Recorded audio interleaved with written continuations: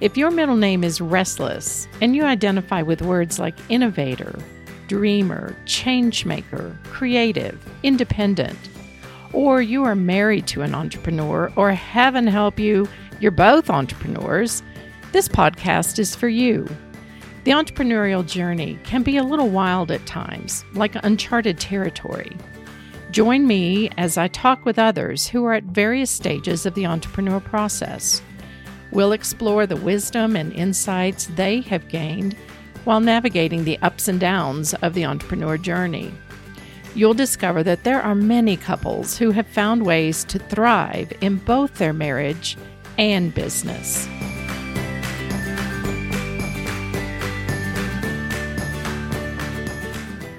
I was considering looking for the nicest box that we could find to move into under the nicest bridge that we could find. My guests on today's episode are Bob and Rose Knorr. They are an example of what Chip Conley refers to as modern-day elders. But don't confuse elder with old. Very much still young at heart, they are investing in the next generation of entrepreneurs and young adults. Bob has over 30 years of diversified experience as a corporate executive, entrepreneur, and early-stage investor. He has founded more than 10 new business ventures in both corporate and independent settings. Tapestry Medical Inc., the topic of this conversation, was one of the nation's fastest-growing private companies by 2008. Currently, Bob is affiliated with 3 of the nation's top schools for entrepreneurial education, including Baylor University, where he serves as entrepreneur in residence and a board member of the Baylor Angel Network, University of Pennsylvania, where he teaches a graduate-level course in entrepreneurship, and Drexel University, where he has recently joined the advisory board at the Close School for Entrepreneurship. In this episode, the Knorrs share their experience of launching and scaling Tapestry Medical Inc. They faced what seemed to be insurmountable challenges as the company grew, partially fueled by the financial crisis of 2008. Bob shares a transformational shift regarding his faith that he experienced when they were at the brink of disaster. We talk about their commitment as a team throughout this journey. I think they are a great example of the best of marriage. Fasten your seatbelts. You're in for a wild ride in this episode.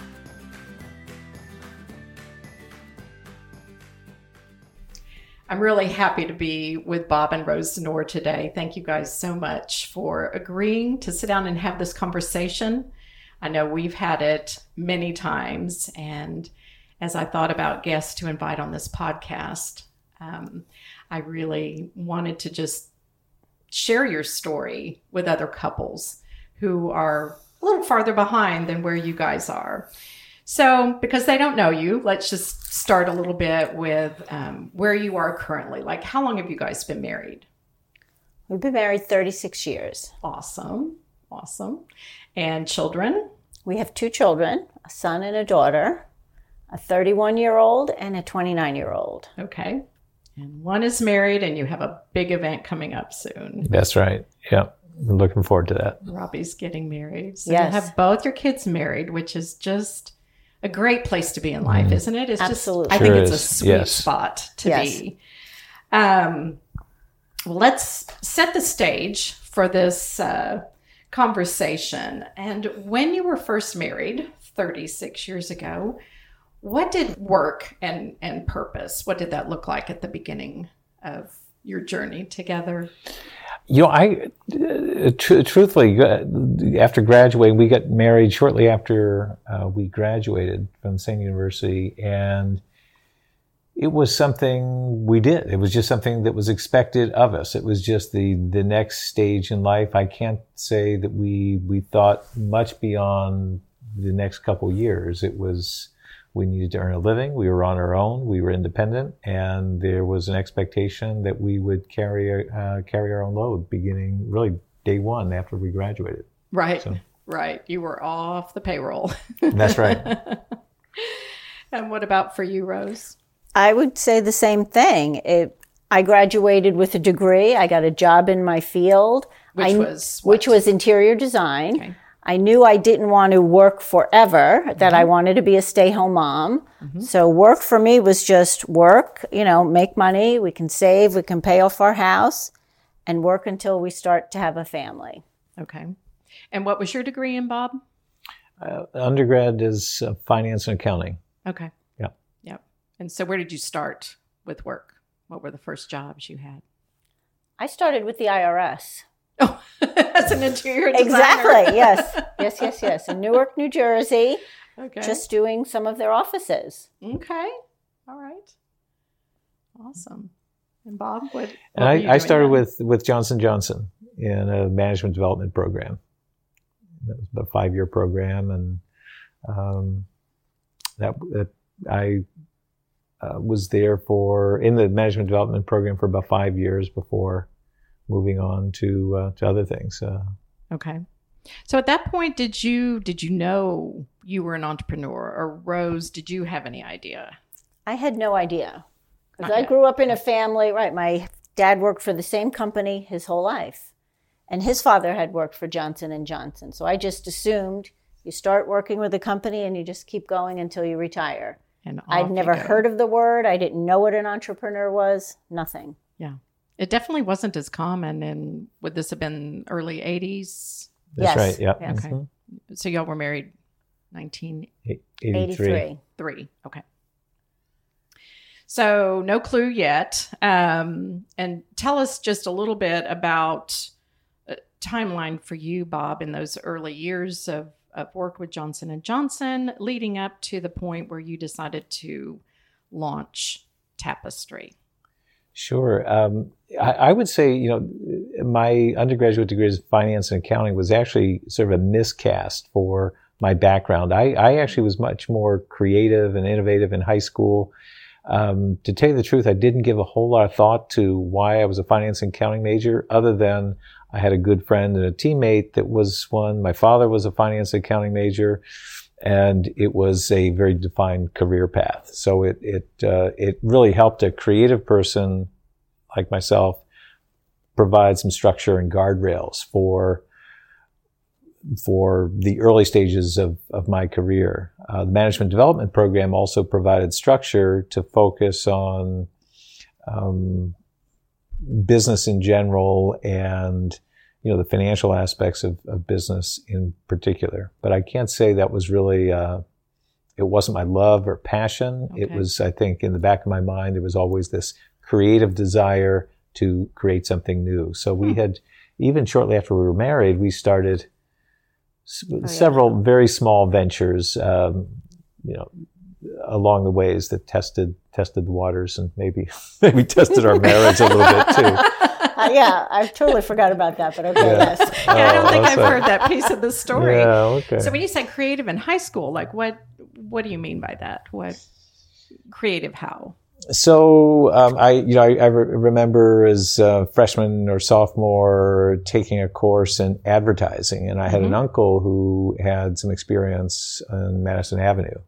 He would have been kind of part of the Mad Men crowd from the '60s, and Really? he was very encouraging in terms of this particular project that I was working on. That was kind of a creative product concept that I had pitched in high school, and I knew that that's what my natural inclination was. I wasn't necessarily a numbers guy, but it expressed itself in that ways and in ways like that. And I guess just my interest. It wasn't a focused interest. I had, by contrast, a lot of friends in high school who went on to college in engineering or medicine or law, and I just wasn't, that just wasn't my interest. Okay. All right. So did you ever start a business in high school? Did you have a lemonade stand as a kid? I did. So I had a shoe company in high school. I was a high school and college athlete, runner. And so for a couple seasons, I had a business reselling shoes. They were sort of leftovers from Nike and Adidas, and I would take them to track meets, and I would either wear them myself or find other really talented runners and have them run it almost as a sponsorship, and would use that as a way to resell shoes. Very small business, though. So that was high school or college? High school, yeah. High school. Okay. So then you went to work for Johnson & Johnson, and tell us a little bit about the early part of your career there. You started some, I think you called them intrapreneurial things. So just give us a little bit of a timeline and some of the highlights leading up to deciding to start your own. Sure. So Johnson & Johnson had a very well-developed management development program that was really geared towards developing the next generation of general managers and senior management. So the concept was you came in as an undergraduate, and every 9 to 12 months, you rotated to a different functional area of the company. And you learned the business from the perspective of sales, marketing, finance, R&D, and it was a chance to understand holistically in a very short period of time, 5 years, a relatively short period of time, to learn how businesses work and function, all while providing financial support, but looking at financial support from the perspective of all of the disciplines that are required for a healthcare company. That then became the opportunity to go, or led to an opportunity to go overseas in the late 80s, early 90s to practice those general management skills at a very young age, before I was in my late 20s, early 30s. Mm-hmm. That was Switzerland, right? Yes. That's right. You guys were there how long? 7 years. And you had both children at that point? Both children were born in the U.S., but we moved there shortly after Maria was born. She was only 6 months, actually, when we moved over there. So that's a big move. It was a big move. And a long way from family. Yeah. Well, I have a sister who lives in Switzerland, so that really helped. She married a Swiss man, and my children had 2 cousins there, so that was really nice. Okay. All right. So you were in Switzerland, and then what? Where were you? So in the early 1990s, in Europe in general, it was kind of a turbulent time from a geopolitical perspective. The European Union was just coming together in 1992. Okay. The Soviet Union was falling apart. So there was a need in Western Europe to rethink how Johnson & Johnson should restructure its business in the post-European Union era. And in Eastern Europe, there was an opportunity to open up these former Soviet countries that were open for the first time to Western goods for the first time in 70, 80 years. Wow. And so for a young American executive who had the benefit of a management development program, I was in the right place at the right time to exercise those skills both in Western Europe and then in Eastern Europe. So it was brought over after Johnson & Johnson had acquired a company in Switzerland, but ultimately that put me in a place where I was in a position to help the corporation reestablish a blueprint for Western Europe and to rethink how it developed the markets in Eastern Europe. Okay. And you were how old at that point, Bob?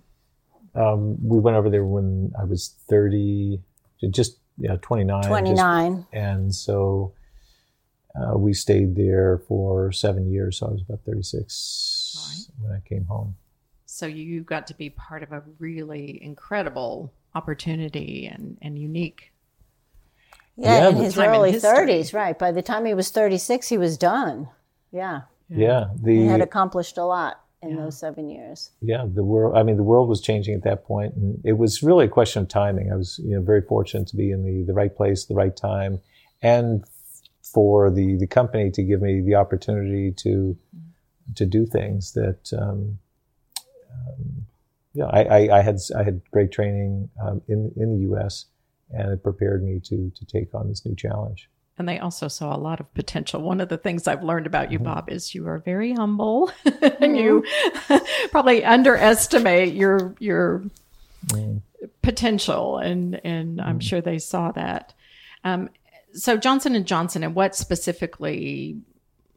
kind of products or what was the business involved So at the time? Johnson & Johnson had three sectors: pharmaceutical, consumer, and medical devices. I actually worked in all three of those sectors. First in the U.S. in the pharmaceutical sector. While we were overseas, it was entirely in the consumer product sector. So the products that most people think of when they think of Johnson & Johnson, baby shampoo and Band-Aids and things like that. And then eventually moved into the medical device sector. Okay. And years later. So taking us from there to launching your own business, walk us through how that came about, how that decision came about. Sure. Well, after having practiced setting up several businesses in Europe, as Rose indicated, while we were overseas, I came back to the United States as the kids were, I guess, 7, 8 years old. Grade, yeah. And it was time for us to get back to the United States as we went over to Switzerland expecting it to only be 18 to 24 months. And 7 years later, we woke up and said, it's time for us to either make a decision to stay overseas or to move back to the States. So we made a decision to go back to the States. Now, this would have been 1996, 1997, and this was sort of at the height of the dot-com boom. And so also, once again, the world was changing just as it was in Europe in the early 90s. It was starting to change in the West Coast of the United States and Silicon Valley. So we decided that we wanted to be a part of that. We had never lived in California, so it was an opportunity for us to get transferred to Silicon Valley. We lived just outside of Silicon Valley, and I had a chance to do what I had been doing for 7 years over in Europe in creating new entities. I was given an opportunity to do that once again for Johnson & Johnson, this time in the medical device sector and in California as opposed to Switzerland. Okay. And y'all were originally East Coast people, so you went all the way to the other side. Exactly. Mm-hmm. Very good. So how did that take you then to the point where you started Tapestry? So I think at that point I had started 4 or 5 businesses within Johnson & Johnson, and all but the last one I would say were successful by any measure. We achieved our objectives, and then I moved on and started another one, and so forth and so on. The last business, however, I guess by certain measures was not successful, and found myself in charge of a medical device division that ultimately didn't fit within the strategic objectives of the part of Johnson & Johnson that I was working for. I was working for the diabetes business. My particular division had a cardiovascular product for home monitoring. And I guess by some measures, in terms of developing a technology, developing national healthcare policy, we were successful, but the business model just didn't fit within what the diabetes business was doing. And so the corporation made a decision to pull the plug on the business that I was running. Mm-hmm. So that was, I would say that was my first new venture failure within Johnson & Johnson. But that then led to the opportunity for me to go out on my own. At that point, I was given a choice either to move back to Johnson & Johnson corporate for a corporate job, or to actually take this business and pursue it on my own as an independent entrepreneur. Okay. And I remember from a previous conversation, I think your kids voted no on that. Was that the move? Am I recalling yes, that? that's right. So at one point, I shared with the kids that there were several opportunities, and one opportunity I think was back in Boston or New Jersey. And I described it to them, and they said, "Sounds like a great opportunity for you, Dad. I just hope you come back and visit us sometimes." We'll give you visitation rights. They said, "We are not going to, we love California. We're not going to the cold Northeast." Yeah. So what year about was that, or how old were they at the time? 2003. Yeah, 2002, 2003. They were getting ready for high school. They were maybe junior high, getting ready for high school. 7th, 8th so grade. Definitely, they're like, no, we're not moving. Yeah, and exactly. And really wise that you even asked them. Mm-hmm. I mean, there was an option involved. And what were your thoughts, Rose? Again, I didn't want to leave California. You loved it also. Yes, I loved the weather. I loved everything about it. But yet again, it was scary for me if he was going to leave the security of something that we had for all these years to go out on his own. Right. And so you had a really unique experience, Bob, in terms of being able to start some things, but under the umbrella of being salaried and, not having to worry about where the next paycheck is coming from or how you're making payroll. So great learning opportunity. All right. So tell me about the decision to start. What was that like between the two of you? Did you discuss it much as a couple, or what did that look like? I'll let you start and then I'll jump in. Yeah. So as I can't recall the specific conversations, but I'm certain that we talked about it because it was a major decision and had a lot of implications. I think as I recall, I received a lot of encouragement and support from Rose, partly because she really understood what I was doing for the years leading up to that point in time. She was very familiar with the division I was running at Johnson & Johnson at the time, which then served as the basis for the independent venture. So I didn't have to kind of take her through all of the nuances associated with the business at the time. She was tracking. I was doing a lot of work back in Washington to convince the folks at Medicare and the FDA and some folks in Congress to establish this new healthcare policy that was the basis for the business that I was responsible for. And so she understood everything that was going on, and she understood that we had done a lot of the hard things while I was still under Johnson & Johnson's roof. Okay. We got funding for it. It was more for the Medicare age population. We worked with Medicare. We convinced Medicare to provide national coverage, which is not something they do very frequently. Which I learned after the fact. I thought it happened all the time, and went about working with some top docs in the country, and we established national coverage for this particular category, and that was suitable for Medicare patients. And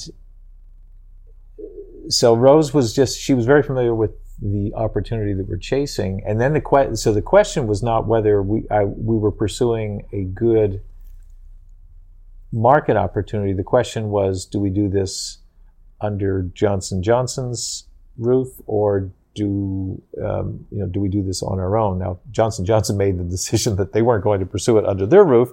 So then the question was, do I want to take that idea and pursue it as an independent entrepreneur? So that was the real question. But I think the fundamental questions of, is this a good idea, Rose was already very supportive of. And even though you said it had not really been successful.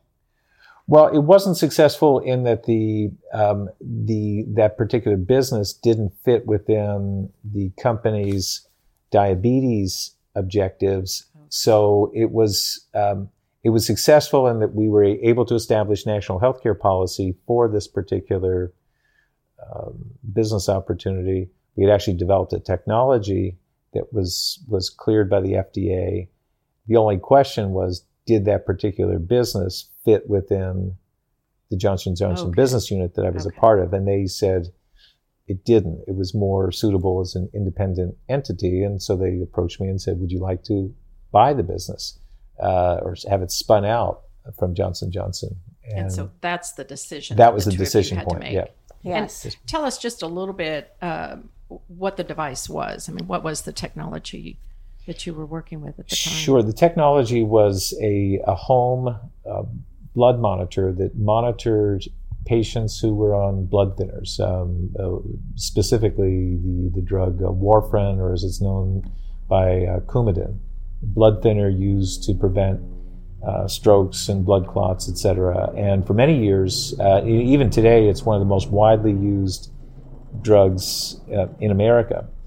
And the challenge associated with it is it has the same active ingredient that's used in decon, rat poison. Oh, so it prevents the blood from clotting, which is a good thing if you have a high propensity for blood clots.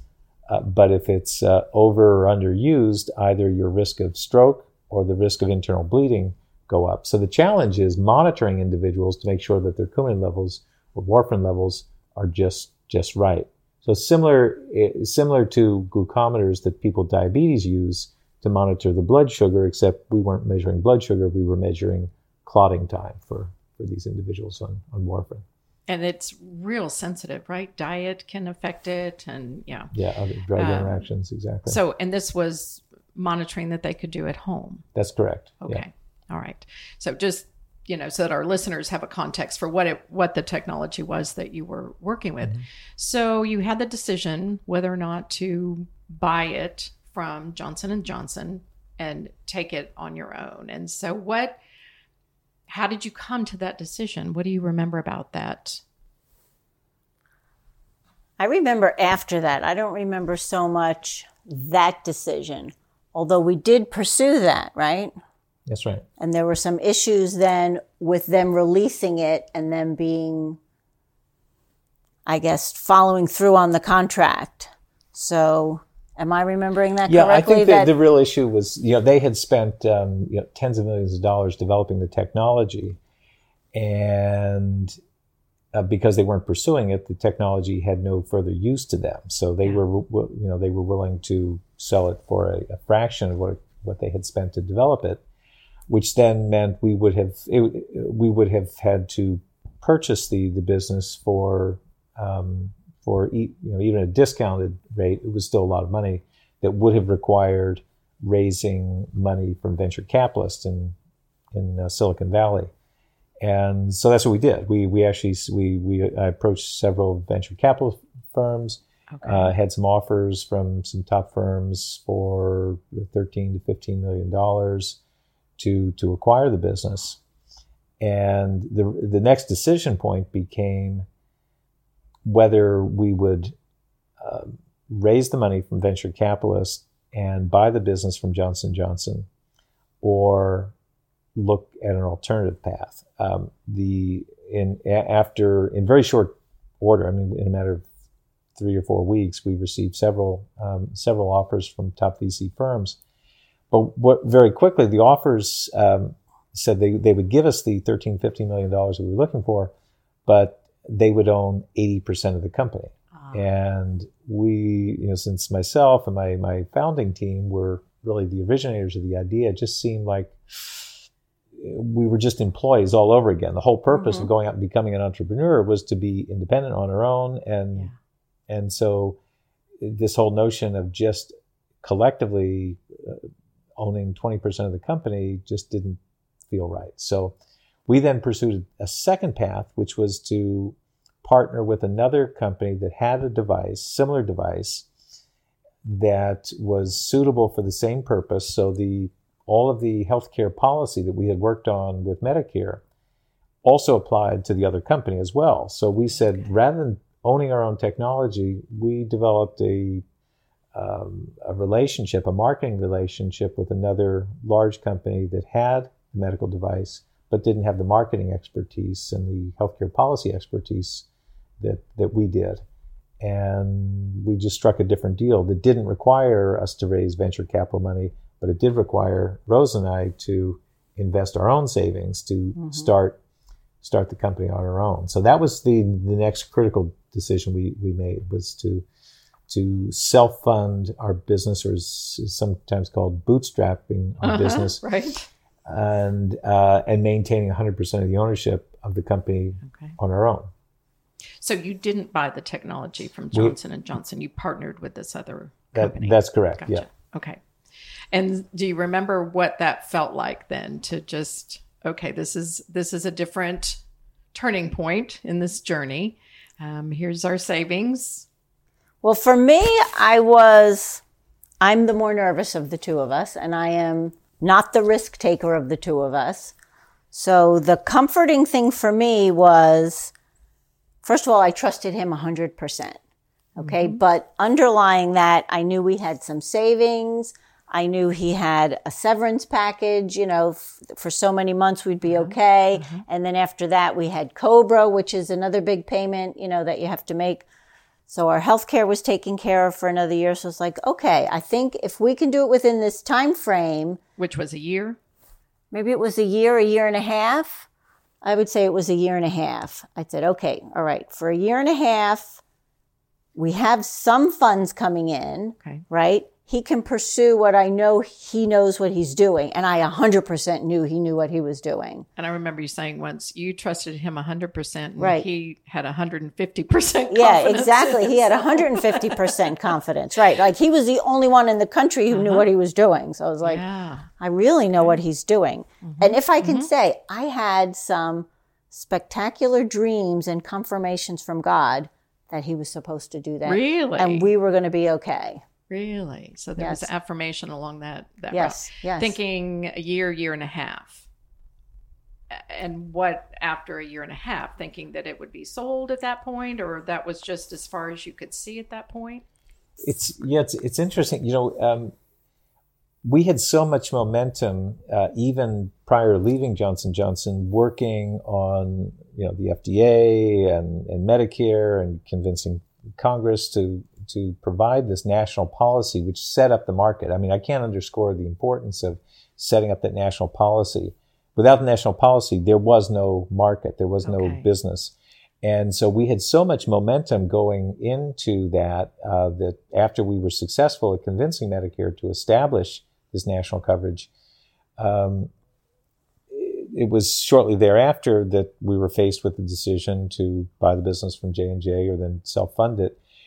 We were just, we just decided to start the business because it was the logical next step to do. But at that point, I don't think we ever sat down and said, well, we've got a 5-year plan and we're going to sell the business. I mean, we would have been forced into that thinking in speaking to, or had we taken the money from the venture capitalist. But I was just focused on, let's just run the business and run it, achieve our objectives, and hopefully do some good for these patients who were at risk of strokes and bleeding, and things will, find a way to work themselves out. When you work for a big company and start a company, within the corporation, you don't think about selling the company because Johnson & Johnson's been around for 150 years. Those businesses I started are still there. They're still running. So there's no thought of an exit or, an IPO. It was just, you've got a job to do, get it done. And so we were into the business for a couple of years before I had some advisors I brought in. They started asking about what our exit plan was. We were showing good traction in the marketplace, and they said, "What's your exit plan?" I hadn't thought about that. Is that retirement? Or exactly. Right. I was happy. We were making money. Okay, we can kind of replace our salary, and that's what you do for the rest of your life. That's what I thought you do, right? Okay. You work until you retire, and then it's over. And that was how many years after you went out on your own? That was probably 2.5 years. We were about 2.5 years into it. Our performance in the market was very strong. Sales increased every year by 100% year on year for 5 years. By the time by the time we sold the business, just about 5 years after we started it, we had become one of the fastest growing private companies in the country. I think the fastest growing healthcare company in the country. And, but it wasn't just a straight linear, progression. In fact, the story that I share in the form of a case study with the students I teach is just that. It talks about the bumps along the way, the journeys, and there were several in particular that coincided with the financial crisis of 2008 that really caused. It was from a business perspective, it was a real crisis. Mm-hmm. Can you tell us a little more about that? Because I think it's important for entrepreneurs and couples to know that it's not a straight path. It's easy to meet someone when they're on the other side, they've sold or they have someone else running the company. And in almost any venture, there are dips along the way and unforeseen, like you said, the financial crisis of 2008. Right. I mean, some people in hindsight said, oh, yeah, we saw it coming, but who knows? Exactly. So can you tell us a little more about that and how that impacted your company? Sure. So let me take you back to the first half of 2008. As you know, the financial crisis happened in September of 2008, and it really broke in 2008. In the first half of 2008, things never looked better for Tapestry.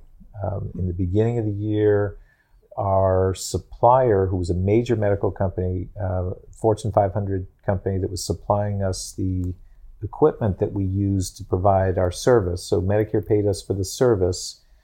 We used their product, this Fortune 500 company's product, to facilitate our service. So the two went hand in hand. Mm-hmm. Mm-hmm.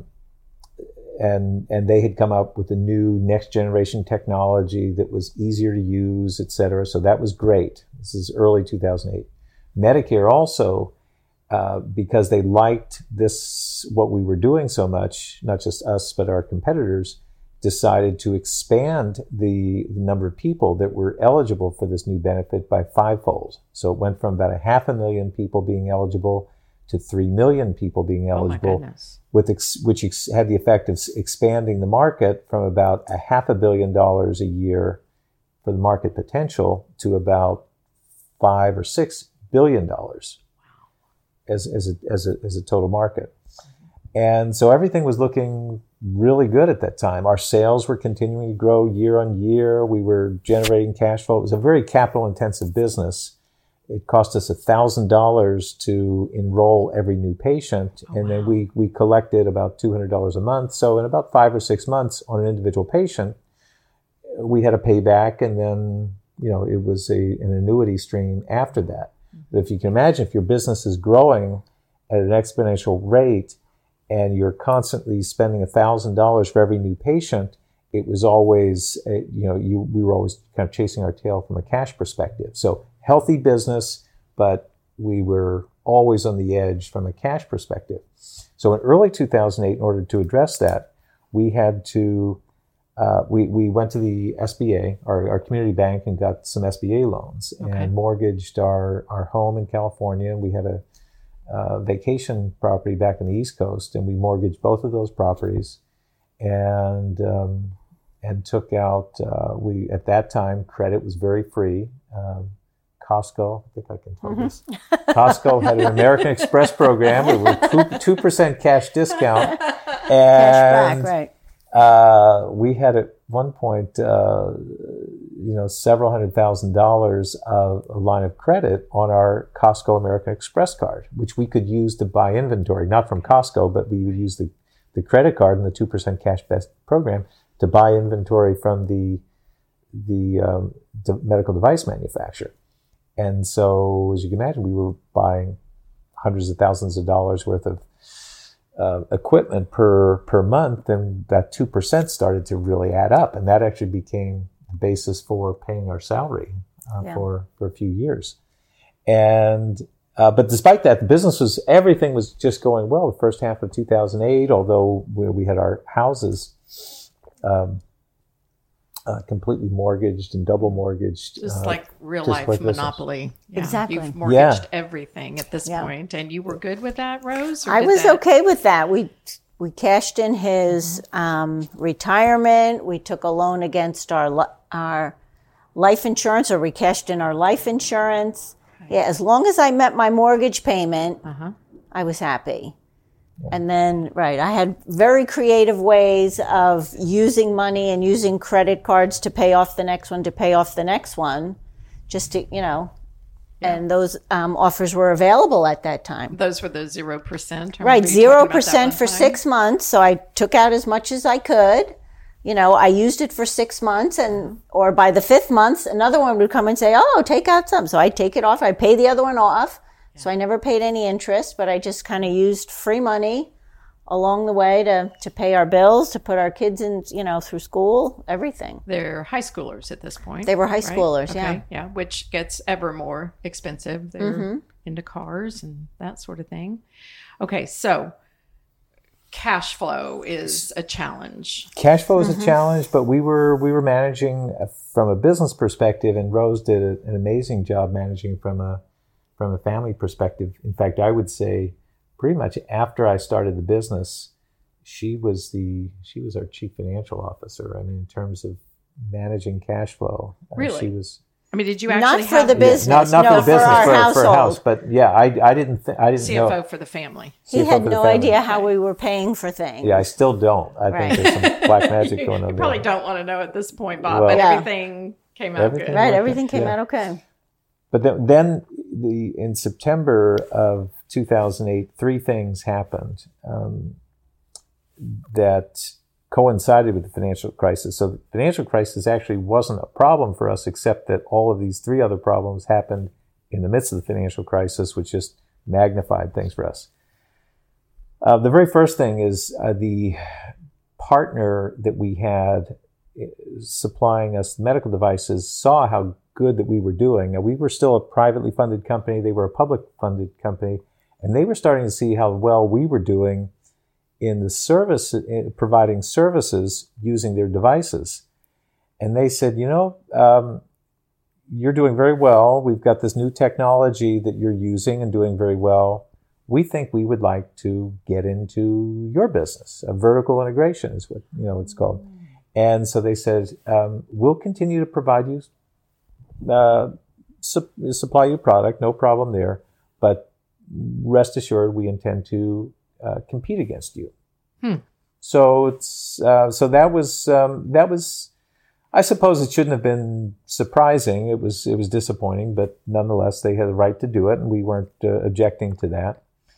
But it meant we had a brand new competitor, a well-funded, publicly traded company competing with us. At the same time, there were 3 or 4 other large publicly traded companies that were seeing what we were doing in the marketplace and decided they wanted a piece of the action too. They figured, here's this small little privately funded company called Tapestry, becoming the market leader in this market that typically large healthcare companies are. So all of a sudden we found ourselves competing against 4 large publicly traded companies in this still relatively small but vastly growing market because of Medicare's coverage decision. So that was the first situation. The second situation was at the same time, Medicare announced that they were considering, the FDA announced that they were considering a brand new class of drugs that would replace the need for warfarin. And even now, 10 years later, you still see a lot of commercials that that compare these new drugs against warfarin. Well, those drugs didn't exist 10 years ago. They were announced just in the fall of 2008. They became a direct threat to our business because to the extent that people were no longer using warfarin or Coumadin, they wouldn't need our service. So that was kind of a longer term kind of existential threat that we were facing, but still very real. That was the second threat. The third threat, and really the most serious one, was as we were expanding our business, we moved to a brand new facility. We got a beautiful new facility of 40,000 square feet on the other side of town. And in the process of moving from a smaller facility to a newer facility, Medicare, there was an administrative snafu, I'll say, with Medicare, and that caused them to stop paying us. They lost our change of address notice, and it seems like a trivial matter, but it wasn't a trivial matter. Oh, that's huge. It's your primary, or was it the only reimbursement? It was the primary source of it. Was 90% of our cash flow was tied up with Medicare. 90%. Yeah, and so Medicare, there were some other changes going on at Medicare at the time, and Medicare said, "Okay, we've got to stop paying you because we don't recognize this new address. And so until we can come out and make an inspection, we are going to turn off the cash flow." And they said it's going to take us 6 to 9 months to come out and do an inspection. No way. So, 6 to 9 months? And so at that time, again, our business was growing 100% month on month, year on year. And every new patient cost us another $1,000. So the more successful we were, the more cash we needed. And so our cash demands were ever increasing. Our competition in the short term was increasing because we had large publicly traded companies coming in to compete against us. And our primary source of 90% of our cash flow disappears. And shortly after we had just mortgaged both homes and put our retirement savings. Yeah. And then all of this happened actually in it happened the first week of September 2008. The second week of September 2008, the financial crisis really, the meltdown began with Lehman Brothers and Bear Stearns, et cetera. And so the idea of going out and getting other financing to hold us over, it was not to be had. I mentioned the credit cards that we had at that point, $375,000 of credit on the credit card, which, by the way, we paid off every single month. In fact, sometimes we paid it off multiple times per month in order to keep the cash coming. So we didn't overextend ourselves from a credit card perspective, but overnight, American Express reduced our credit limit from $375,000 to $15,000. Holy cow. And so overnight, that just disappeared. And so for the period between middle of September until the middle of November, we didn't know what was going to happen. Wow. Things got very, very, very serious. We got our members of Congress involved. Keep in mind, this was also in the middle of the 2008 presidential election. So the sort of individuals we might have been able to lean on with the former Bush administration, frankly, they were on their way out. Right. The Obama administration at that point hadn't yet taken shape. So there was a lot of uncertainty in terms of who to go to within Washington. Yeah. Aside from that, things were great. Other than that, it was rosy and unicorns and rainbows. So what did you do? How did you get over that hump?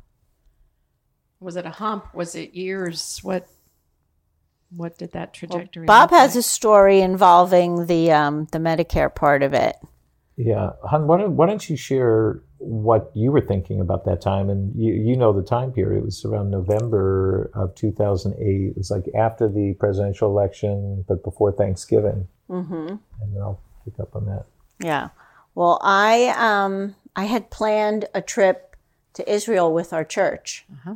They were doing a trip, and I think I signed up in the spring. So April or May. Mm-hmm. The trip was in October. I had already paid for it. I was like, oh, but should I go? Shouldn't I go? I think we made the decision that I should go, because I should go, and it was Israel. Everyone always needs to go to Israel. But things were bothering me, and I knew we could lose both of our houses. I knew we could lose everything. Yeah. But I wasn't afraid for some reason. I really wasn't afraid. I just knew somehow everything would work out. I didn't know how it was going to work out. I just knew that we were always protected because the free credit that allowed the financial crisis to happen was the free credit we were kind of floating on. Right. All those years. So that was good for us. Uh-huh. We had gone down to the bare minimum of expenses. So I know we would be okay there. And all right, if we had to sell our house, okay, that's what would happen. But I think Bob knew more of the details maybe. And no, maybe I shouldn't say that. I knew the details. But I also knew in going through, there were a lot of other little things that happened with the business that he didn't share, that when he was faced with something, it's like, oh my goodness, here's a dead end. Mm-hmm. He would sit in his office and he would think and he would think and he would think, and he would come up with the most ingenious way to get over that hump, that barrier was there for a reason, right? It was like, oh, okay.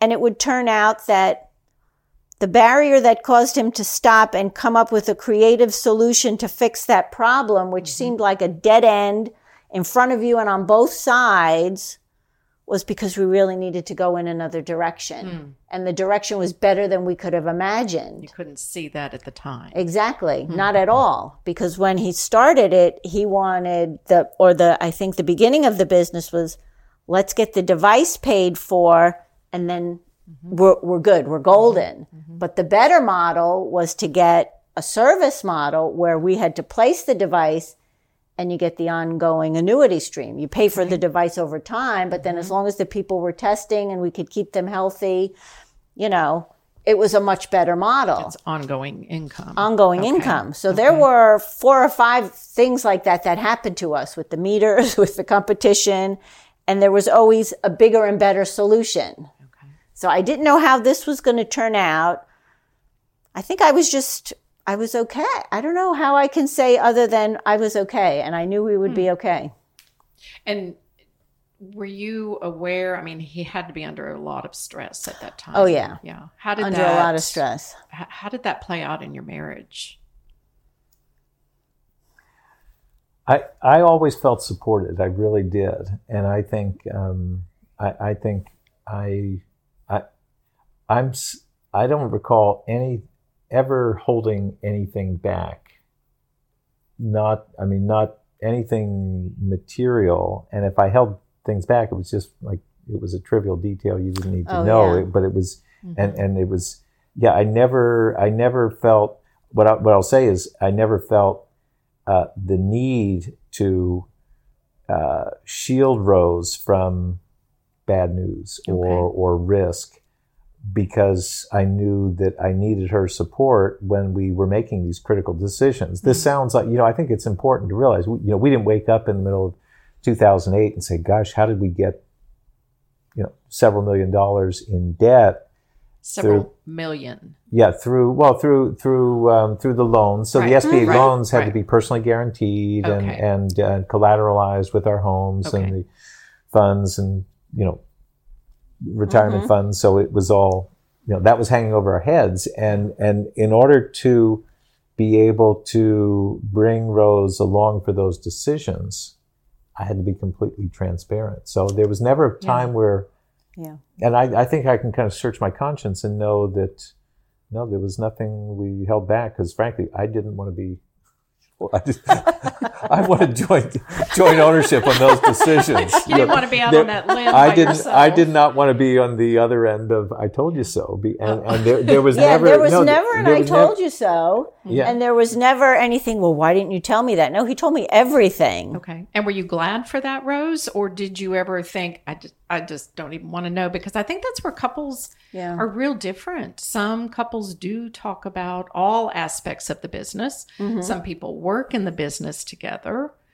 Other couples just, the spouse just puts their head in the sand and doesn't want to know, which my observation is that is an incredible weight on the entrepreneur, on the one that is making those decisions. And like you said, it's, even though you were the one that had to execute, knowing that you were in agreement, it helps to have a team. I mean, you are a team as a couple. Yeah. No, I know that we made all of the decisions, and I know he would come to me and say, all right, we need to guarantee this loan. Nobody else is there to do it. It's us. We got to do it. We need the money. Yeah. And we would make the decisions together. So I never felt like I was in the dark. I always felt like I knew what was going on. So maybe if I said before I wasn't aware of the intricacies of the business, I'd have no idea how many monitors he ordered every month or what the credit card bills were. Right. I knew what was going on in my household finances, and he had no idea what was going on in the household finances. If I said, next month we're going to need a paycheck because I have these 3 things coming up, we're okay until then, but I need some money for that, then maybe we would get paid like every 3 months he would get half a paycheck or something like that. Wow. So as long as we were just keeping our head above the water, I was okay. Because I did see the growth. I mean, we moved into that giant building that we didn't need because it was, going under foreclosure, and we got it at a good price. And so again, the same things that drove the business up and kept the market low, got us in the building that who knew we were going to expand into that entire thing? We thought we were just going to be in this little space because we couldn't stay where we were anymore. Yeah, we ended up filling up all that space. They filled up that entire building. It was incredible. Oh, my goodness. And How we many moved employees? in there with 12, 15 people. Maybe we moved into a building. 12, 15 people. And did you have a partner, Bob, or you were the sole owner?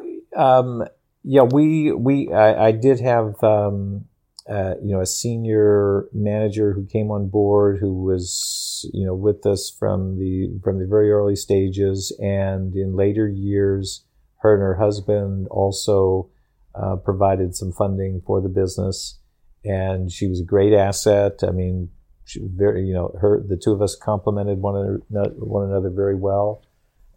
She was very extroverted and was very good with our team. I was kind of the policy strategy guy, and we worked very well together.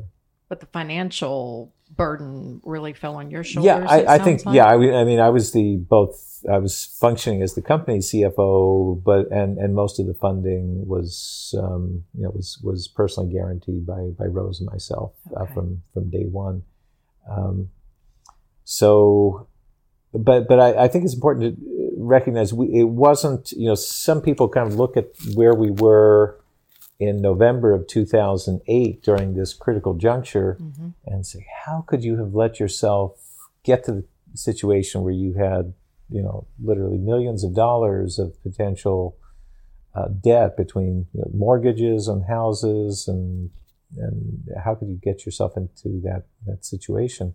And the truth is, it didn't happen overnight. It happened rationally in step functions. Yeah. As the business was growing, we were never fueling an unhealthy business. I think that's the important thing. Yeah. We were always fueling positive growth. Yes. And because, as I said, the business was cash intensive in order to acquire and enroll new patients. The more successful we were, the more cash we needed, and so forth and so on. So the only way to allow the cash flow to catch up would have been to taper down our growth. And that had other consequences in terms of the value of the business. The faster the business was growing, the more valuable it was, but the less cash we had. So we were in this kind of vicious cycle in about 2 weeks before Thanksgiving in 2008, the presidential elections had finished. The Bush administration back in D.C. was sort of, they were transitioning out. The Obama administration hadn't transitioned in, and we still had this problem with CMS not paying us. And it was during that time that I had a crisis of faith. So I would say, one of the things I realized at this point in time was, while I thought I had a very strong faith at that point in time, I realized that my business had become my idol. It was it was the very definition of an idol. I was holding on to it in a way that was unhealthy. And I can say, well, gosh, I was looking to provide for the family and all the employees that we were hiring. At that point, we had about 75 full-time employees and I think about 700 contract workers around the country. So we had a lot of people that were depending upon us. But at that point, we were, the business had become, it had become my idol, the most important thing in my life at that point. And it was only at this point where I really felt hopeless. I mean, we had done everything we could to try to convince Medicare to turn our payment back on and correct the error that they had made. And I realized that it was completely out of my control. And it was in finally accepting that was my turnaround, both from a personal faith perspective and from kind of the next chapter in so tapestry. What specifically changed when you said that was my turnaround? What changed at that time? I became there's an expression that if you can deal with a worst case scenario, then you can deal with anything. Or if you can deal with your greatest fear, you have nothing to fear. And so that's what we did. So it was about that time, early November 2008, where I said to myself first, and then I think I said to Rose, if it's God's plan to put us out of business, lose our business, lose our homes, lose our retirement savings, then I'm okay with that. I got to the point where I really was okay with that. I can't, I wouldn't have liked it, and maybe, right. it might have been uncomfortable living under a bridge. But I got to the point where personally I can say I really was willing to accept that with I think also with some confidence that, we'd find a way to bounce back, and, however the financial crisis worked out, it would just be another chapter that might take many, many years to develop, but that somehow things would work out. And when I finally got to peace with that and realized that there's nothing I can do to convince Medicare to make this turnaround, I think at that point I really was at peace for about 2 weeks before, as we were leading up to a really fateful day where we were 48 hours from literally losing everything, losing the business, putting about 10,000 patients, removing them from this, what Medicare considered a life-saving service. We would have had to pull the service from them because we were out of business. We would have put our 75 full-time employees and 700 part-time employees out of business in the middle of the financial crisis. We would have been financially destitute. Our kids would have come home from Thanksgiving break. They were both in college at that point. 2 kids in college. 2 kids in college, and they would not have been able to return back to school after Thanksgiving break, and we would have had to start over. And so getting to the point where I was really okay with that, like that we were somehow going to be taken care of was really, really critical. Just being at peace with that. Didn't solve the problem. But and when you say at peace, I mean, were you feeling anxiety? What were you feeling? You said 48 hours away from that becoming, worst case scenario, becoming a reality. Yeah, I think his business associate, I was in the office that day and she said, Rose, can you look up on the computer, what do you do? How do you lay off people? How do you fire people? Gosh. We're in California, download the regulations, print them out for me, see what we have to do, how much notice we have to give. And I was like, oh, yikes. Okay, this is kind of real now, but all right, I got to do that. So is it just sort of one foot in front of the other at that point because all options have been expended? Yeah, we were in crisis mode at that point. I had some crisis experience from my time with Johnson & Johnson. I was there when Johnson & Johnson, as you may know, way back when, had a crisis with Tylenol poisonings. This is back in the early 80s. So I was actually with the division when that happened. So I had a chance to see just a very young employee. I was an intern at the time. I saw that unfold. I saw the way that our Johnson & Johnson's chairman at the time handled that. And it was really, understanding how to operate under pressure was really, I think, formational for, a young executive at the time. And I think we carried over a lot of those principles into the way that we structured our business. And I hope, that's what I was trying to model during these critical 48 hours leading up to Thanksgiving. Except that everything is on your shoulders now, not Johnson & Johnson. That's right. This is a whole different level of pressure. And I mean, in the worst case scenario, that's when you hear people committing suicide and really feeling hopeless. Right. So how did you hang on? How did you? Yeah. I have to say, after this moment where I literally relinquished the business as my idol, I was never at that risk. I mean, I've had that question asked too, like, what were you considered doing? I said, I was considering looking for the nicest box that we could find to move into under the nicest bridge that we could find. Under the nicest bridge. But nothing, nothing that was outside of the sphere of hope. And hope is, and that's the sadness when people are forced to, whether it's resorting to physical harm or substance abuse. that happens when there's an avoidance of hope. I think I had hope. I think this was through my faith. I was given the gift of hope that there would be a better day, no matter, and it may not involve running a business, may not be involved living in a house or having a vacation house or having my kids in college, but there was a hope for a greater thing. And I really, Rose created an environment that enabled me to have hope. It was, there wasn't even a hint of, I told you so, or why did you do that, or why didn't you stay with J&J? And there were certainly many opportunities for her to do that, but there was never even a hint of that.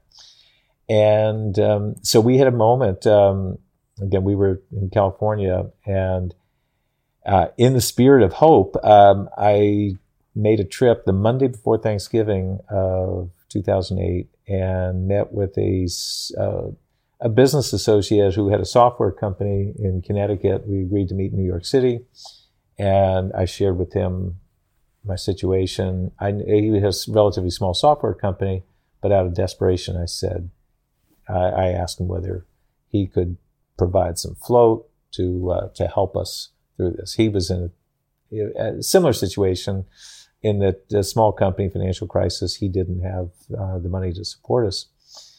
But during that meeting, the Monday afternoon, I got a call from my attorney in Washington, and she said, "Where are you, and can you be in Washington tonight?" So just so it happens, I was just a couple hours by train. And she said, I've arranged a meeting with the Undersecretary of Health and Human Services. So at this point, this is, 2 levels below the president. Right. And the idea of a small private company like Tapestry getting a meeting with, at that point, this was really probably the only person in Washington, and I would say including the president, who could have solved the problem. The Secretary of Health and Human Services was already transitioning out. The president was writing his farewell speech, and the key person was this particular individual. And so I said, yeah, it just so happens, she said, we've got to get down to Washington. He's agreed to meet you at 7:30 at night. And she said, after that, he's going on vacation with his family. And this may be one of the last business meetings he ever has in this capacity as undersecretary. And so, of course, I got the Amtrak down to DC, and we had a meeting, and it was very intimidating. It was top floor of the HHS building, not too far from the Washington Monument, on a very clear November night. And after going through a whole security check, my attorney brought me up, and she had a previous work relationship with this gentleman. And she said, okay, he's a busy guy. The fact that she said, I had to pull out every single trick I had to get a meeting with him, and you've got to make this an impactful meeting. She said, he's going to be literally packing his desk as your meeting, and you've got to let him know in no uncertain terms what you need. She forewarned me, you can't point fingers. This was a Medicare administrative mistake that was made. She said, no finger pointing. It's just lay out the problem. So anyway, I explained the problem. I first of all I described for him what our business did. We help people who were at risk of stroke self-monitor themselves. And then I proceeded to talk about the administrative problem. And about 90 seconds into the conversation, he started to rub his eyes and appeared to be waving me off. Oh, no. And I looked at my attorney thinking, is this meeting over? And he looked up, and he kind of had, tears in his eyes. And he said, I get what your business is about. He said, my dad had a mechanical heart valve and had a very serious situation a few years ago because he didn't have a service like yours. He said, I get what you do. I get that it's important. What do you need? And so I said, well, I can breathe again. Well, at this point, the folks at Medicare owe us about $5 million.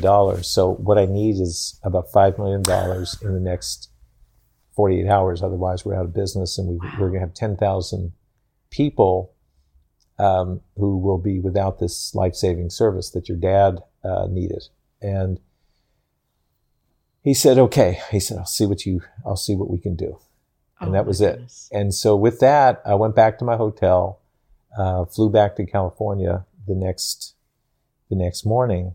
And at that point, I really didn't know what to make. I mean, hearing someone in DC saying, I'll see what I can do, it was like, and he's leaving to go on vacation. I'm going away to go on vacation. And to his credit, he, by the time I had arrived at SFO the next morning, I had a letter of apology from the head of Medicare. Wow. Saying, we have approved $3.5 million wire transfer. It will be in your bank tonight. They realized they had made a mistake. My goodness. And they said the other remaining payment would be made in the coming days after we got a chance to process them.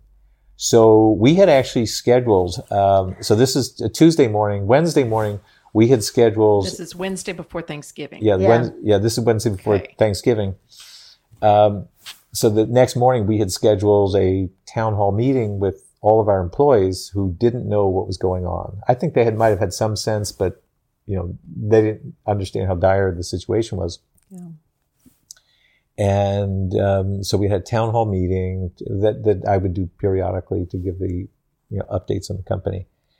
And the plan was to use that town hall meeting to explain how Medicare had put us out of business. And so we had the town hall meeting. People were waiting anxiously, and we were able to fortunately go in and say, we are, I just gave a kind of standard update. I think we purchased a bunch of turkeys with the $3.5 million that we had. And, we had pretty good credit at Costco, so we got a good deal. Exactly. And so we weren't often able to do even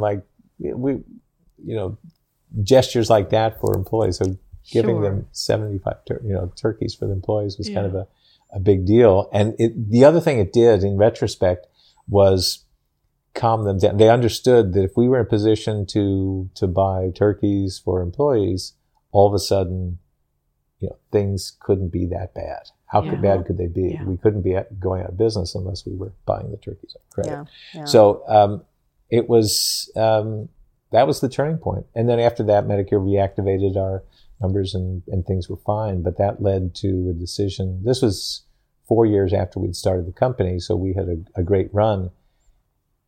That then was really the catalyst for us to say, you know what? We've dodged the bullet. Mm-hmm. We've got big one. We've got new, those 4 well-funded publicly traded companies were still our competitors, and they were still hungry and ready to take over our little private, the market that we'd created. The FDA had still launched these drugs that had the potential to eventually replace warfarin. So our long-term prognosis was still uncertain. And we were sort of, from a business perspective, at our highest point at that point. So it was at that point we said, it's time for us to sell. It's time to us to really exit the business. Okay. And And how did you go about doing that? So we engaged an investment banker, and we considered several different options. The one set of options was to sell to one of the large publicly traded companies who were just getting into the business and were looking for, to acquire market share. We were considered the gold standard, if I can say that, amongst the different of the companies that were competing, partly because we were in there the longest. I was most intimately involved with working with Medicare to establish the national policy, so I understood the policy as well as any of the companies, or we did. And so we considered all of the current competitors in the market as number one. We looked at other companies that might be considering entering the market. And then we also looked at some private equity firms that might be interested in buying the business just for cash flow purposes, which would have given us an opportunity to sell part of the company and still remain in the company and then sell it or do an IPO a few years later. So, And so how did you end up being acquired? So we spoke to the top 2 or 3 candidates, including our largest competitor, and they had the most interest to acquire us for several reasons. One, it was an opportunity for them to become overnight the market leader. 2, they were having some operational problems at the time that we were not fully aware of, and so they were very interested in our management team. I was really fortunate to have, in addition to the woman who was a co-founder, a team of individuals that had kind of grown up in the business.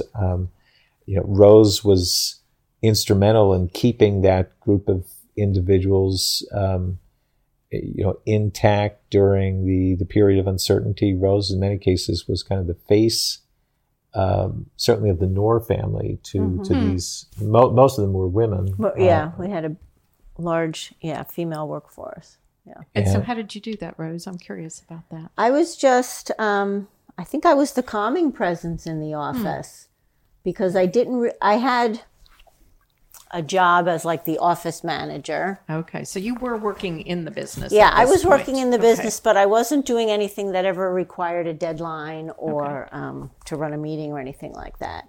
But I would go around and check with all the ladies. How are you doing today? What's new with your family? How are your children? So for them, I think it was, I'm sorry, hon. It was, wow, like the boss's wife will talk to me. For me, it was just. And if she's not, I mean, if you had been real anxious and worried. Yeah, exactly. And stirring things up, it could have created much more uncertainty. Correct. Yeah, correct. But I made friends with a lot of the women in the office. Some of them were our neighbors. Some of them were our children's friends' moms. Yeah. So it was more wonderful. Responsibility you guys must have felt when you were 48 hours away from this nuclear implosion. Mm-hmm. Wow. Mm-hmm. What a great story. So you sold at some point. How long did it take for that process to go through and the vetting and? Yeah, just about a year. The companies were very interested in acquiring us, so we spent probably 5 or 6 months vetting the different types of companies. So doing a roadshow, talking to the interested parties. Our investment banker started to solicit bids, and we considered. I guess we had three offers for the business, 4 offers for the business, including a private equity firm. Nice. So we had an opportunity to do some, sort of auctioneering or the investment. That's the role the investment banker did. Okay. And for the reasons I was referring to earlier, our largest competitor, which was a publicly traded company, was in the best position to pay the greatest premium. Yeah. And also afforded us an opportunity to stay on board for a couple of years afterwards to run the companies, actually merge the 2 companies, and merge ourselves with our competitors. I was named CEO of the two companies, and we were given some incentives to stay on board. And so how long before you completely exited? It was about a year and a half. And then they kept me on board as a strategic advisor for 2 or 3 years after that. But at that point, I was pretty much done after about 18 months. We had done what we set out to do, to merge the 2 companies, turn our former competitor around in terms of their operating practices, and put them on a straight path, and did well. I mean, the company that acquired us did well in acquiring us, and I think we did well in being acquired. So it was one of those win-wins for everyone. And obviously, what year was the acquisition completed? Late 2009, and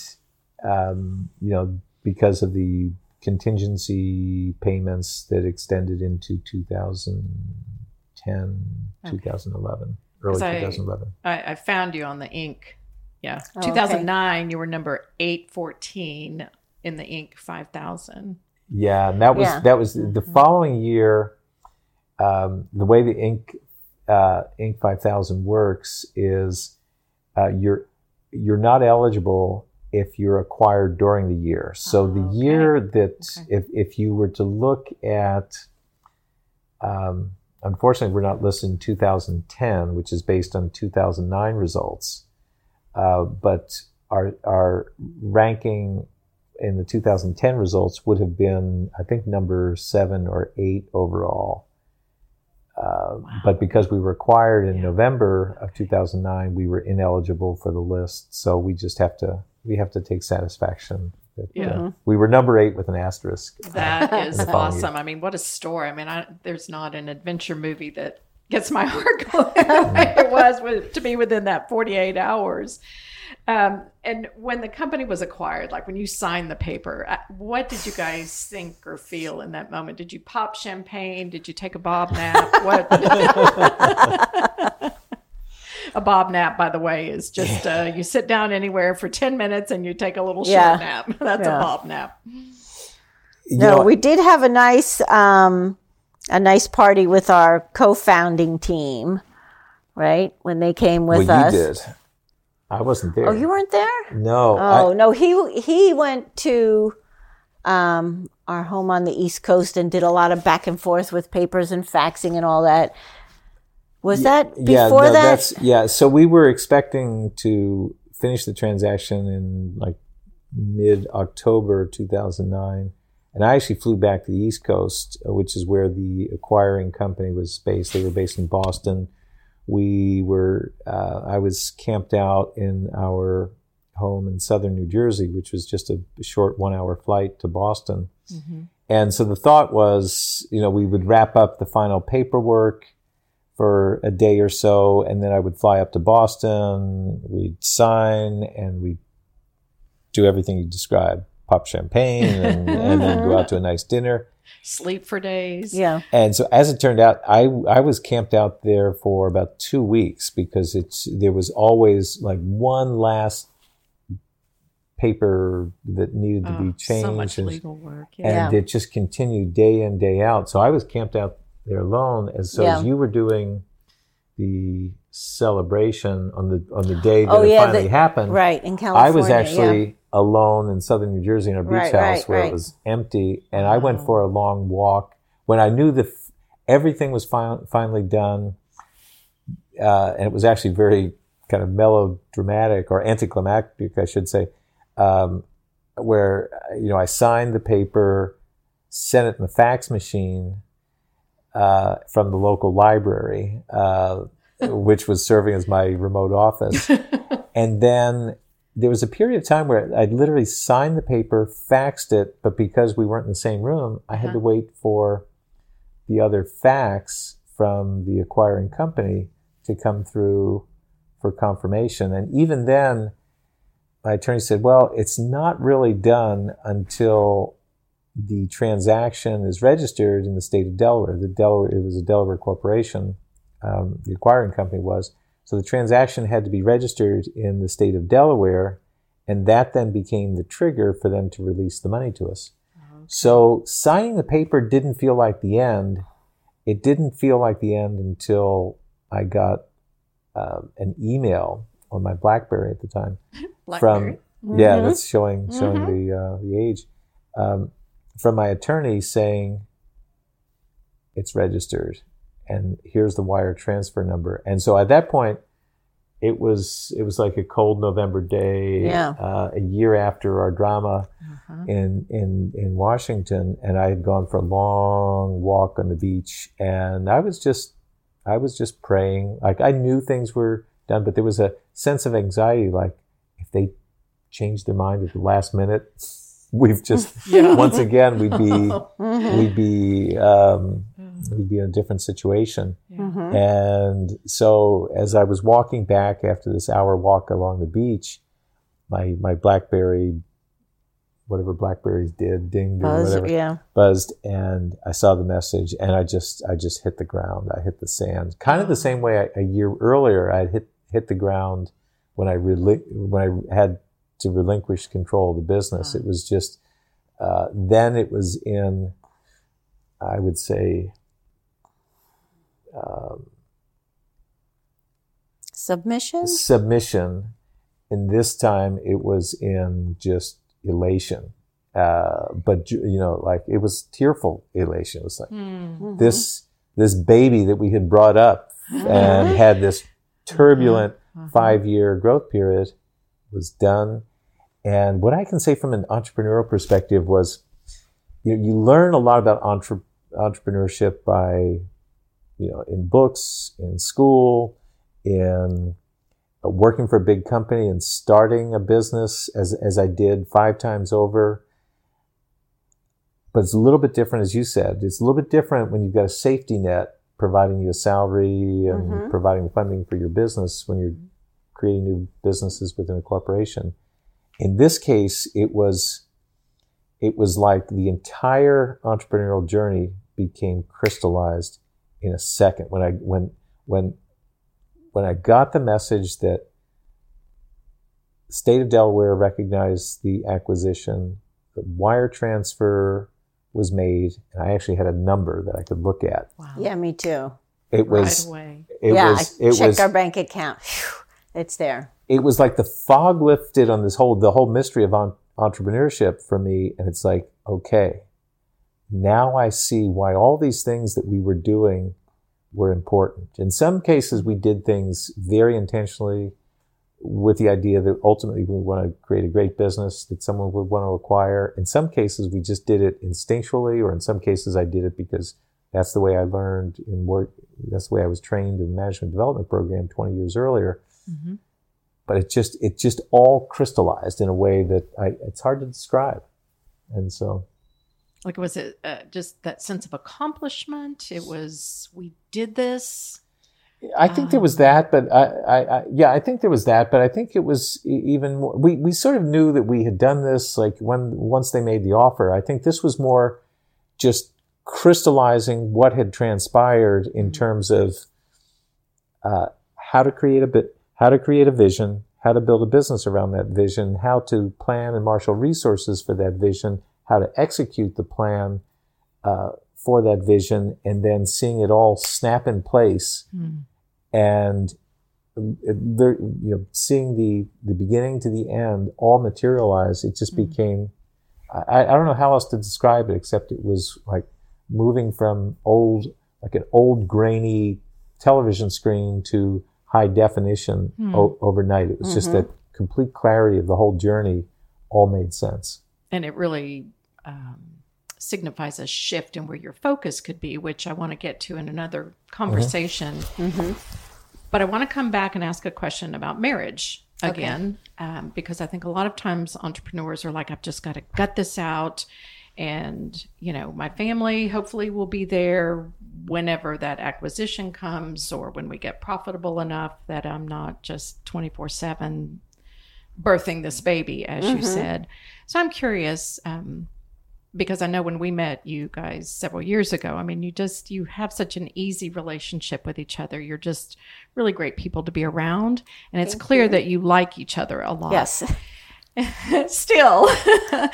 And so I'm curious, what are some things that you've done to maintain intimacy, fun, and friendship in your marriage for 36 years? And especially when, you were in that vice of just unending pressure. But I'm just going to say that one important thing I learned, so may not answer those questions, but it may in a roundabout way answer those questions, is I think we learned a lot about each other. We learned a lot about our strengths and weaknesses and how they balance each other out. I once heard a podcast about pioneers and settlers. And as soon as I heard that, I realized, oh my goodness, Bob is a pioneer and I'm a settler. And you can't have a pioneer without a settler, and you can't have a settler without a pioneer. Interesting. And I realized that's how our relationship had always been. We got married, we moved into our first house. I would have stayed there forever. Bob's like, no, there's something bigger and better. And he drags me to the next place. And it's like, okay, all right, I can see that. And then I come and I settle. It's like, all right, now I'm not leaving. Then he goes, I see something, again and again and again. So we had moved quite a few times, just the different things we had done. So for me, as the non-entrepreneurial person in a business, just understanding that about him was extremely helpful. To know that he's the risk taker, to know that he's always on the lookout on the horizon, where's that new land? And as soon as he conquers that new land, he's done. He has to move on to something else. He knows, and he's also comfortable with me staying behind and settling until he gets the next area established. Yeah.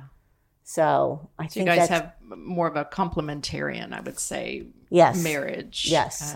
You each kind of have your sphere of roles, sure. but together you're quite a powerful team. Yeah.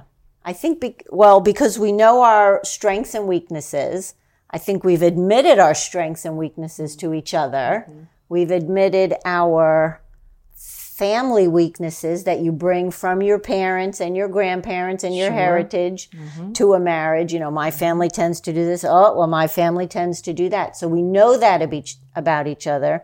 And we've given each other permission to say, hey, stop acting like your mom. Hey, stop acting like your dad. You know what I mean? Touche. Exactly. So that is like, oh, yeah, you're right. I really am doing that. Yeah. Did you guys ever that's a good check. Go to marriage counseling along the way? Did you have mentors? Did you read books? How did you learn those things about yourself, about each other?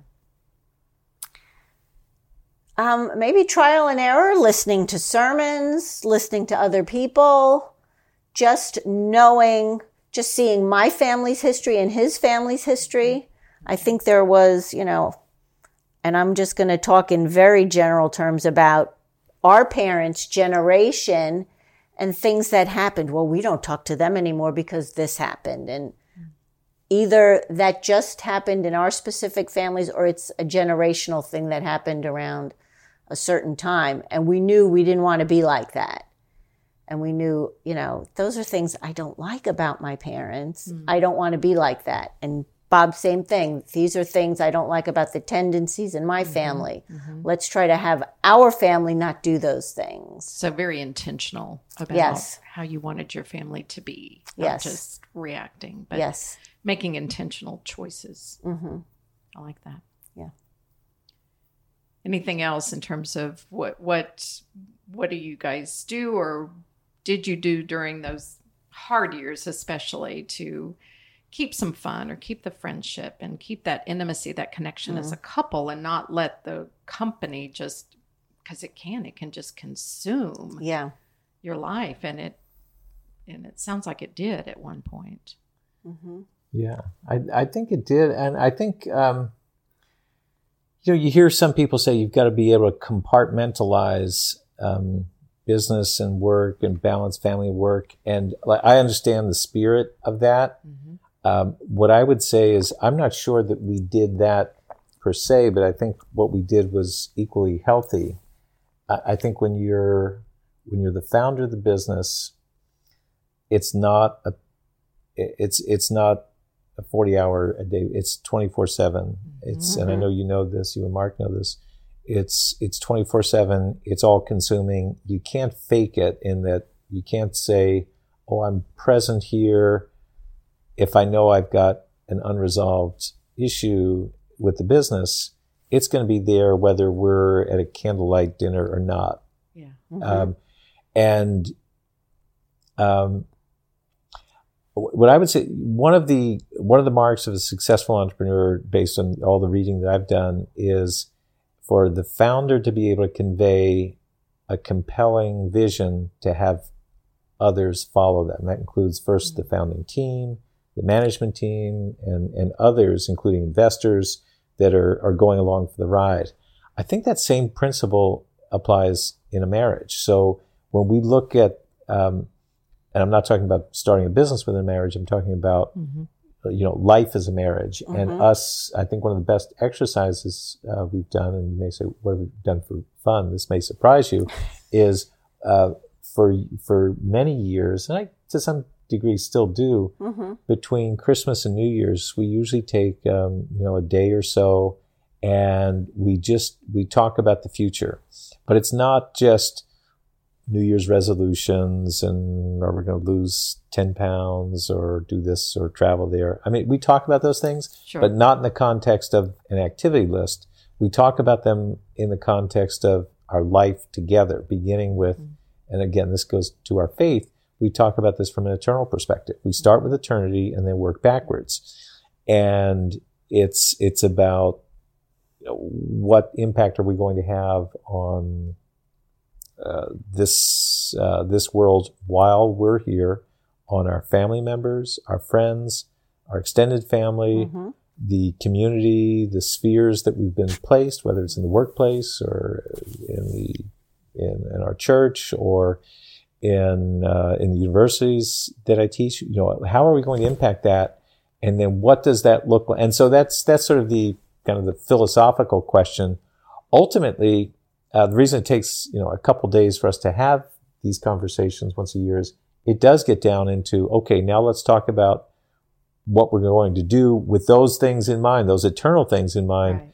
What are we going to do in the coming months? And that may include losing 10 pounds, or it may include making a trip here, but it's not to make a trip to see some new site. It's to have time with maybe a family member or a long friend, or to travel with a family member or friend, so that we begin to execute these kind of eternal objectives that we have. And I think more than anything else, that sounds like a planning on one level, it's a planning exercise, so it's not very fun, not very romantic. But what it does is fuses our lives, fuses our vision, the same way that a founding entrepreneur needs to convey the vision that he or she sees to those who may not have the same clarity, but have to sort of trust and be good followers to the entrepreneurial leader. So, but this encompasses both of you. It's yes. the very shared much vision. so. And were you Very doing that during the days of building the company, or did that?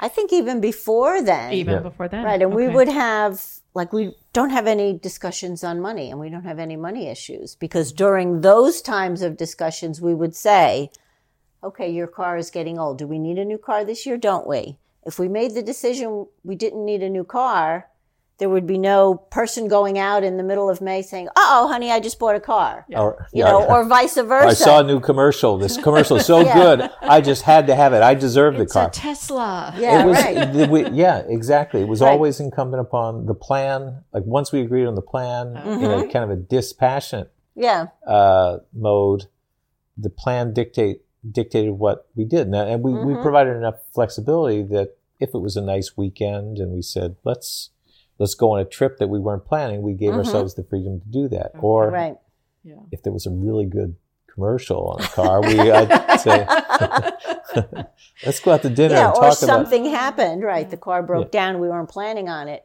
Okay, now we need to have another discussion. But so we always had discussions like that. And then I also have to say, we are very, very silly. Very silly. So silly that people may not realize it. We're the same people. Yeah, we do have a lot of, we've always had a lot of fun in our marriage. A lot of fun. The friendship is very apparent. And that's wonderful. Thank you. Yeah. Thank you. Yes, And thank you. I hope your children have been able to, and I'm sure they have, had wonderful role models for their own marriages. Well, thank you. Well, thank you so much for sharing your story. And, I think most people would take that money and run and, I don't know, play golf or whatever you like to do forever, but that has not been your story. And I think there's another chapter we'll come back and visit another time, because you're very invested in the next generation. Yes, both absolutely. for your children, your family, and I would love to share that story at some point. But thank you so much. This was a great story, and I hope it's encouraging to a lot of couples that will be listening to it. So thank you, Bob and Rose, so much. Thank you for the opportunity. Yes. As many people as possible. Wonderful. Thank you, Kathy. Thank you. Thank you. I hope you've enjoyed this story. I found it to be quite challenging and breathtaking at times. If you'd like to connect more with Bob, you can find him on LinkedIn under his fancy name, Robert J. Knorr III. Thanks so much for listening. If you liked this interview, please share it with someone else who is on this crazy journey. For more marriage resources, go to kathyrushing.com. That's Kathy with a K, rushing.com. And remember, you're building a life together. Make it a great one. Till next time.